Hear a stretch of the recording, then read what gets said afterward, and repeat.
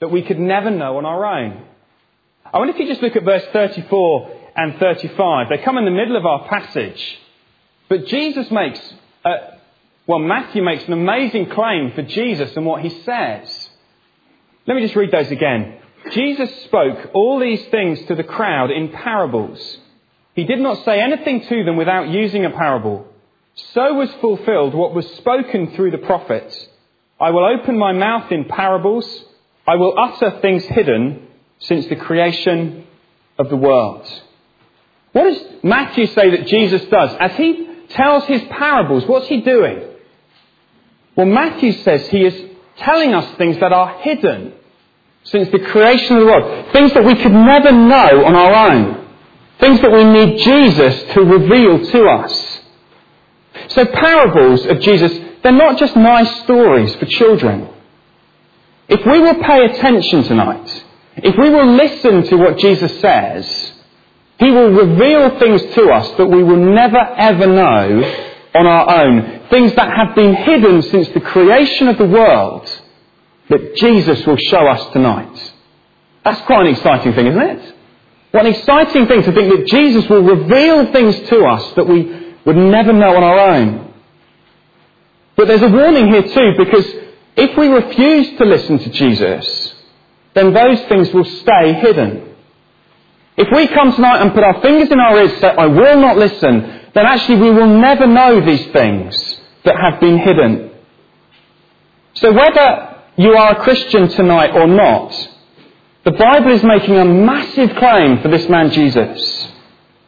There are things about this world that we cannot know on our own. That's why we must pay attention to Jesus this evening. He is going to reveal hidden things to us, showing us things that we need to know that we can't know on our own. So we must listen to him tonight.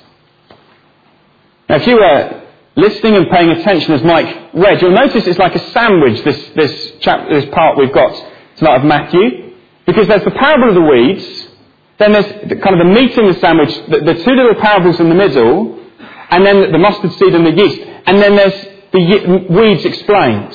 So it goes weeds, two little parables, weeds explained. Why does Matthew split them up? Why does Matthew put those two little ones in the middle? Why is that there? Well, it's because these aren't three random parables. They're connected. They're teaching us similar truths. They go together to reveal important things to us. These hidden things that we could never know on our own. And it's not very hard to see that they're connected. Because they all start, the kingdom of heaven is like. You see that in verse 24? The kingdom of heaven is like a man who sowed good seeds. Verse 31, the kingdom of heaven is like a mustard seed. Verse 33, the kingdom of heaven is like yeast. So what is Jesus going to reveal? What is this hidden thing that Jesus is going to show us tonight? It's his kingdom. He's going to reveal to us what his kingdom is like.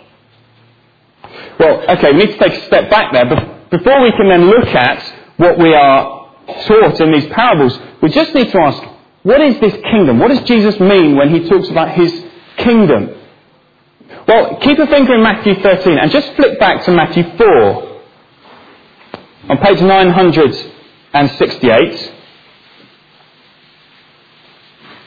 And here's where Matthew begins to tell us what this kingdom is like, gives us a picture of what this kingdom is like. Matthew 4 verse 16. Matthew 4:16 says, the people living in darkness have seen a great light. On those living in the land of the shadow of death, a light has dawned. From that time on, Jesus began to preach, repent, for the kingdom of heaven is near. So here's the picture, okay? The world is in darkness. The world is under the shadow of death. That's the picture in Matthew 4. But what is the kingdom then? Here's the dark world. What is the kingdom? It's the light dawning. It's like the sun coming up. Now that's a great picture, isn't it? Of what this kingdom is like. But we live in a world of darkness. We live in a world that is under the shadow of death. Human rebellion against God means that death is a reality in our world. We live in a dark world. darkness. But then here comes Jesus, and he's the light. And he's the one who brings the kingdom of light. God's wonderful light. He comes and he lives and he reveals things. And then the Bible tells us he dies. He takes the darkness of this dark world on himself. What happens at the cross? The sky goes dark as he takes the darkness of human sin and rebellion on himself. And it's through him and his death on the cross that now the wonderful kingdom of light is established. That's the kingdom. The light. God's wonderful light. So we need to keep that in our minds. That's what's going on. That's what we're talking about, the kingdom. But what do these parables then teach us about this kingdom? Now what we're going to do is we're going to start with the two parables in the middle, and then we're going to work outwards. So we'll start with the yeast and the mustard seed, and then we'll look at the parable of the weeds. So we're going to start with from verse 31 onwards. And here's the first thing I want us to see. Three things tonight. Here's the first thing.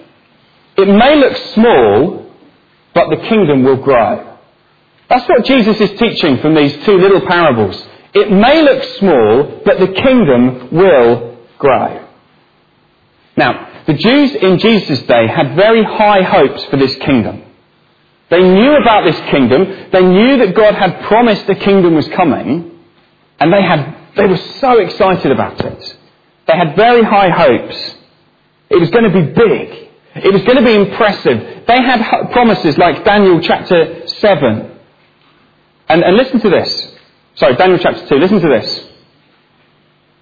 Just try and pick out the kingdom thing. Imagine you're a Jew reading this, thinking, okay, what's this kingdom going to be like? In the time of those kings, the God of heaven will set up a kingdom that will never be destroyed. Nor will it be left to another people. It will crush all those kingdoms and bring them to an end. But it will itself endure forever. What's this kingdom like? It's big. It's going to endure forever. It's going to crush every other kingdom. That's what they're expecting. This kingdom-crushing, other kingdom-crushing kingdom. The wonderful, powerful, awesome kingdom of God. That's what they're expecting, particularly this kingdom that's going to crush the Romans. And then here comes Jesus and he says, the kingdom of heaven is like a mustard seed. Do you feel the shock of that? If you really understand what was promised, the kingdom of heaven is like a mustard. You can imagine the people going, what? What on earth are you talking about? A mustard seed? What on earth are you talking about? You're having a laugh. The kingdom of heaven is like a mighty, powerful lion, yes. Yeah, but that's what we expect. The kingdom of heaven is like a vast army that crushes everyone else in its path. A mustard seed? What? It's pathetically small. Surely that can't be. Jesus, surely you can't be right. But a mustard seed it is. And in case we've missed the point and we think Jesus has got his botany wrong, verse 32, he spells it out. He says the mustard seed is the smallest of all your seeds. Now he's not made a mistake here. This is what the kingdom will be like. He deliberately chooses something because it is so small. He picks on the smallest, the weakest thing he can think of. Yeah, that's what the kingdom of God's going to be like. Do you feel the shock? Do you see the surprise? But here's the thing about a mustard seed. It may be small, but it grows, doesn't it? And it grows, and it grows, and it grows. In fact, verse 32, Jesus says that it becomes the largest of garden plants, becomes a tree, so that the birds of the air come and perch in its branches. Not quite so pathetic now, hey? This huge tree. But it started small. It may look small, but the kingdom will grow. That's the point. Here's the kingdom now, the tree that dominates the garden, but it started small. Or take the yeast. Let's look at verse 33. The kingdom of heaven is like yeast. Loads of flour, a little bit of yeast. Again, it's not a picture of great power, is it? You know, if you're thinking of something, you want a powerful picture, you don't go for yeast, do you?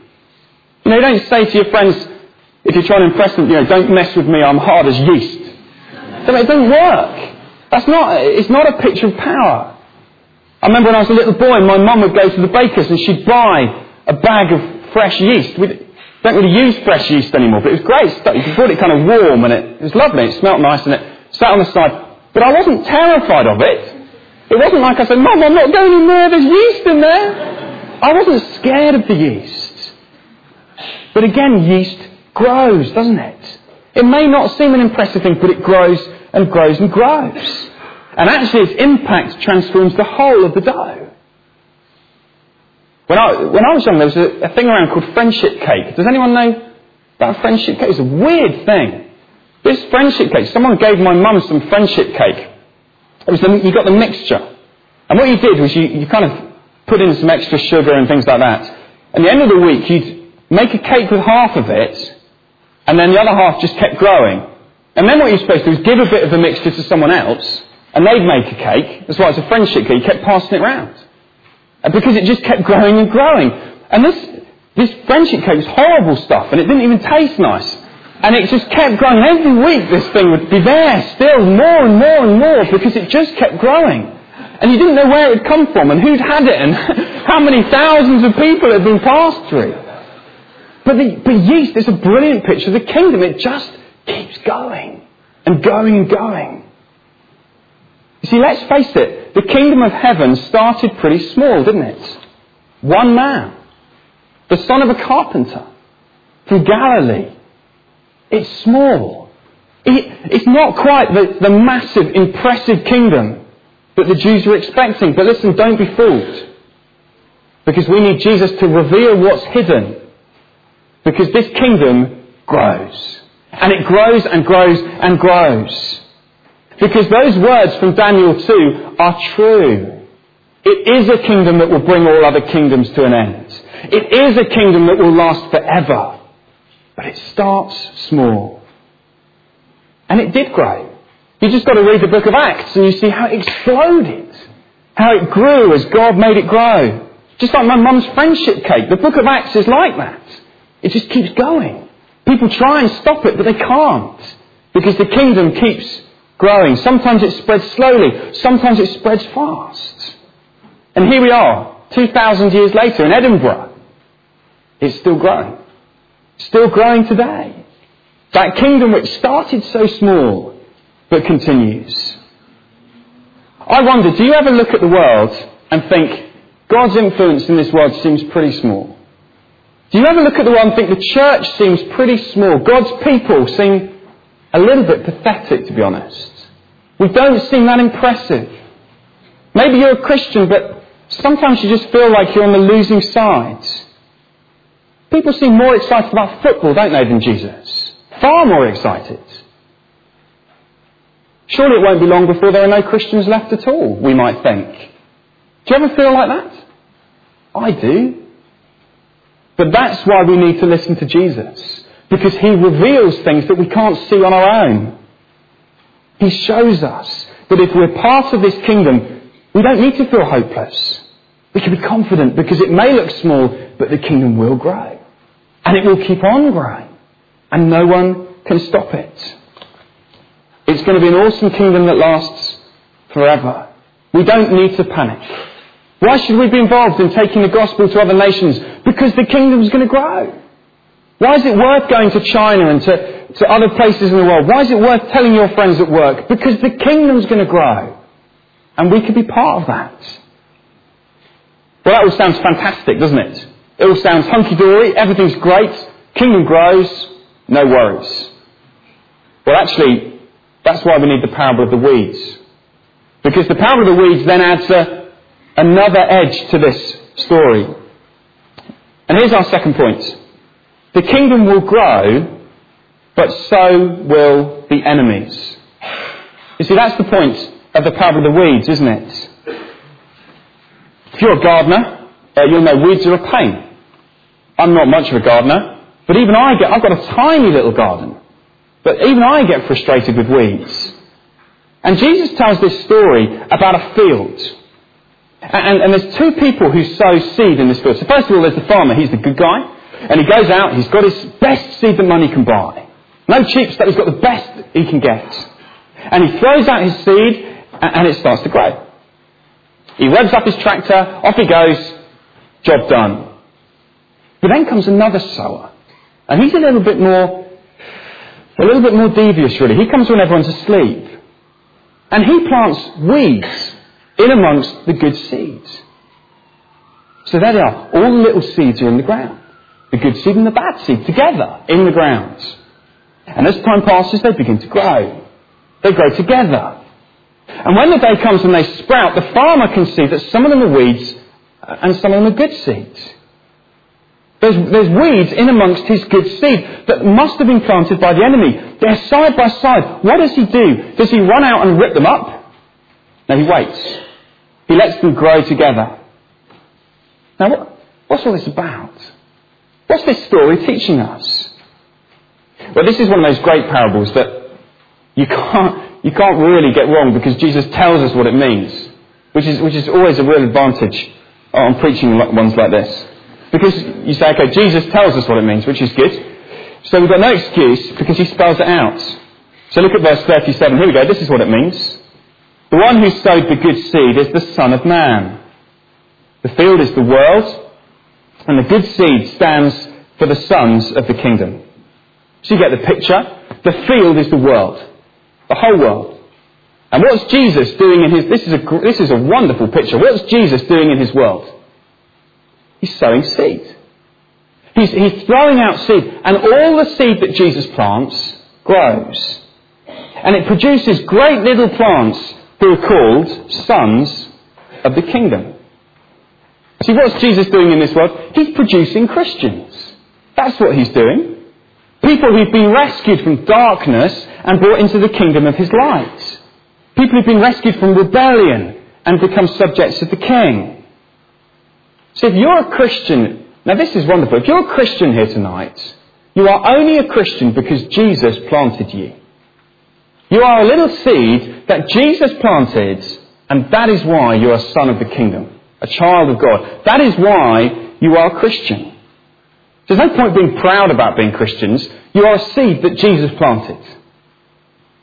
So the kingdom's growing. We've seen that. And it's growing because Jesus is planting seeds and he's making them grow. He's producing Christians. But then so are the enemies growing, aren't they?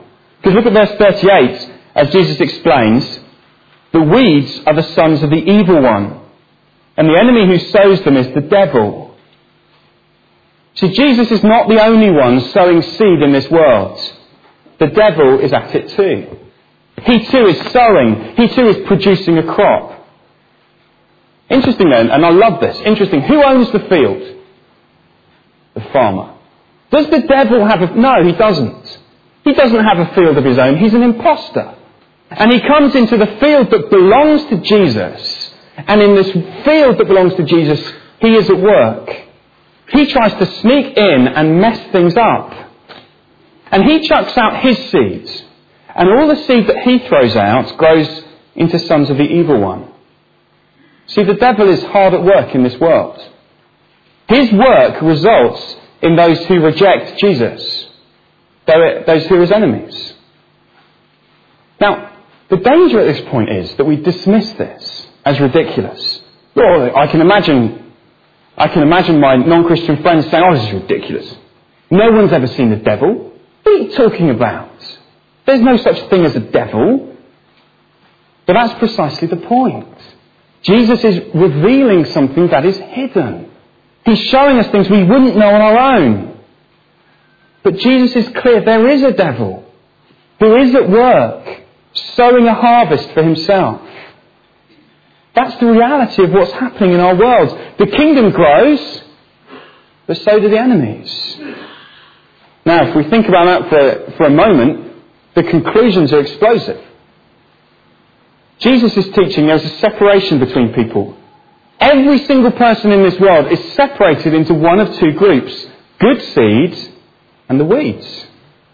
The sons of the kingdom or the sons of the devil. It's explosive stuff, isn't it? This is what Jesus is teaching. People like to think that there's middle ground, but there isn't. There isn't kind of a third type of seed in this field, is there? Oh, look, there's some nice poppies, but you give a bit of colour. They're not doing any harm. but they're just nice little poppies that are in the field. No, everything in this field, in Jesus' story, is either good seed or it is weeds. There is no middle ground. It is a clear division, one or the other. That's the reality of this world. Listen, should we be surprised that not everyone in this world is a Christian? Of course not. Because the devil is at work producing his own crop. Should we be surprised if Christians have a tough time in this world? Should we be surprised that in North Korea Christians are persecuted? No, we shouldn't be surprised. Because this world, there are good seed and there is weeds. The kingdom will grow, but so will the enemies. There are enemies in this world. Let's not kid ourselves. It's the reality of the world we live in. Jesus is showing us what is true. So it may look small, but the kingdom will grow. The kingdom will grow, but so will the enemies. But there's one more thing Jesus needs to reveal to us that we'd never know on our own. Here it is. The enemies will grow, but only until harvest.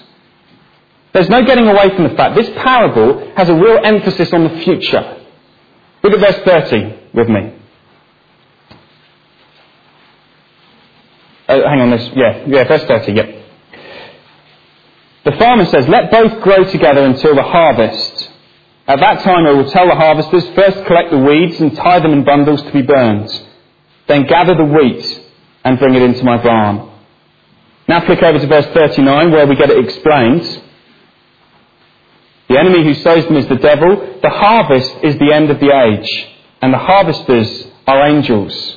As the weeds are pulled up and burned in the fire, so it will be at the end of the age. Do you see what Jesus is teaching? Here's this world where the enemies, where the weeds and the good seed grow together, but there's a day coming in the future which he calls the harvest day. And the whole idea of harvest is an idea of separation, where the good is kept and the bad is thrown away. When I was a child, I used to help my dad with weeding. But the only problem was I'd pull up all his best plants.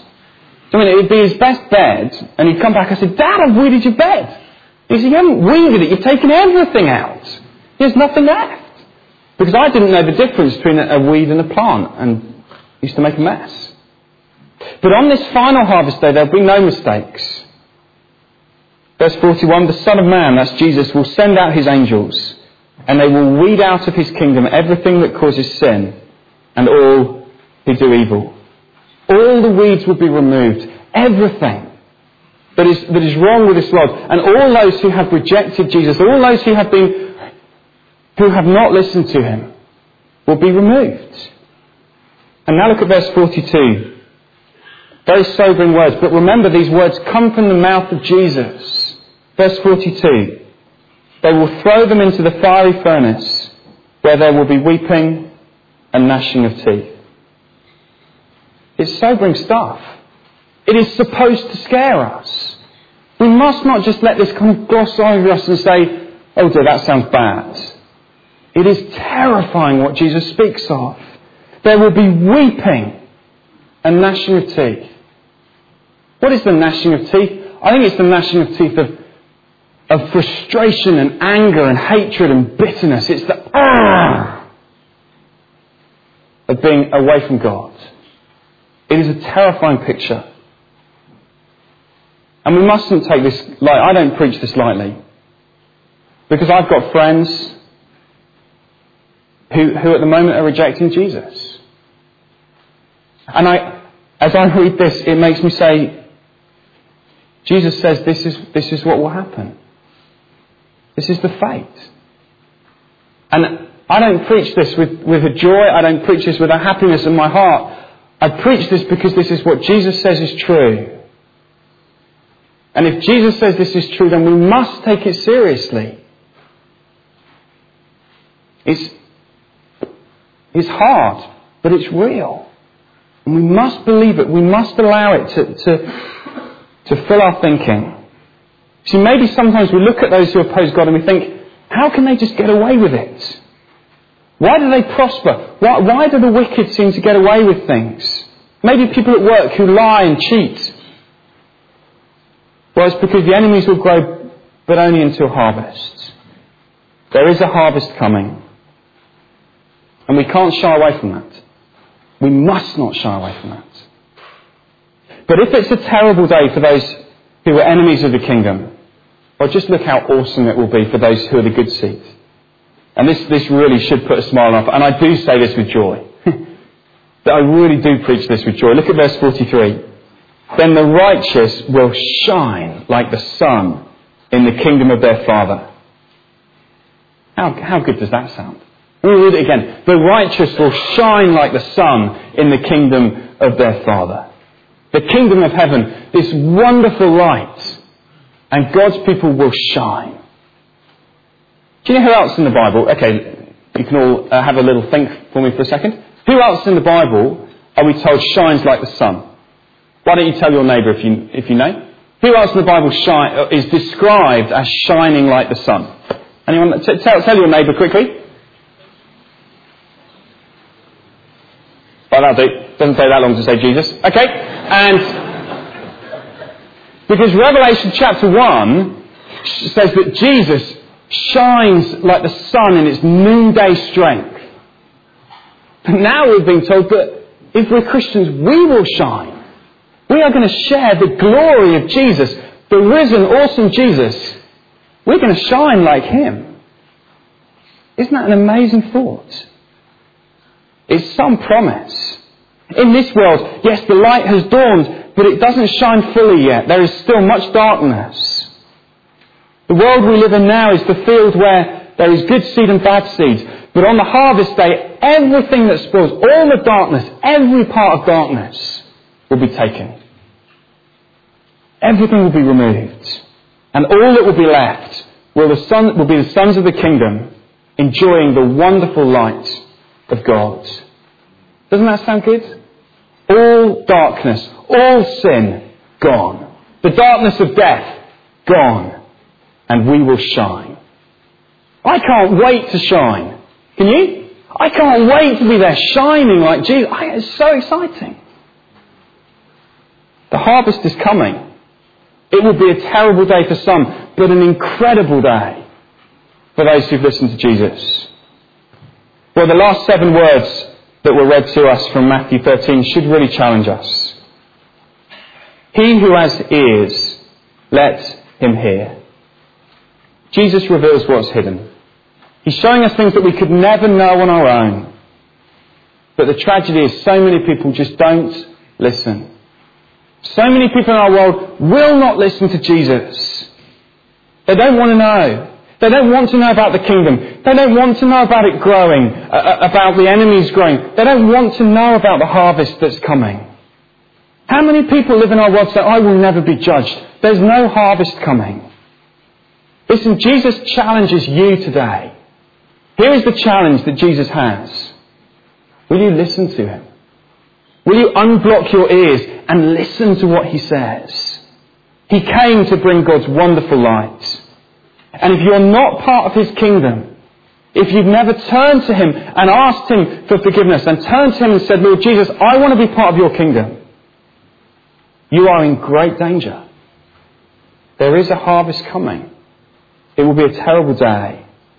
It's a warning that's designed for you to take action. If I see that you're about to be hit by a bus on the street and I shout out to you, watch out, you're going to be hit by a bus.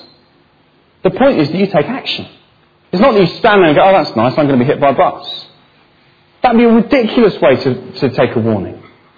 The point of a warning is that you do something. Jesus says, you're in massive danger, not of a bus, but of the harvest that's coming. Will you take action? Will you run to Jesus for safety?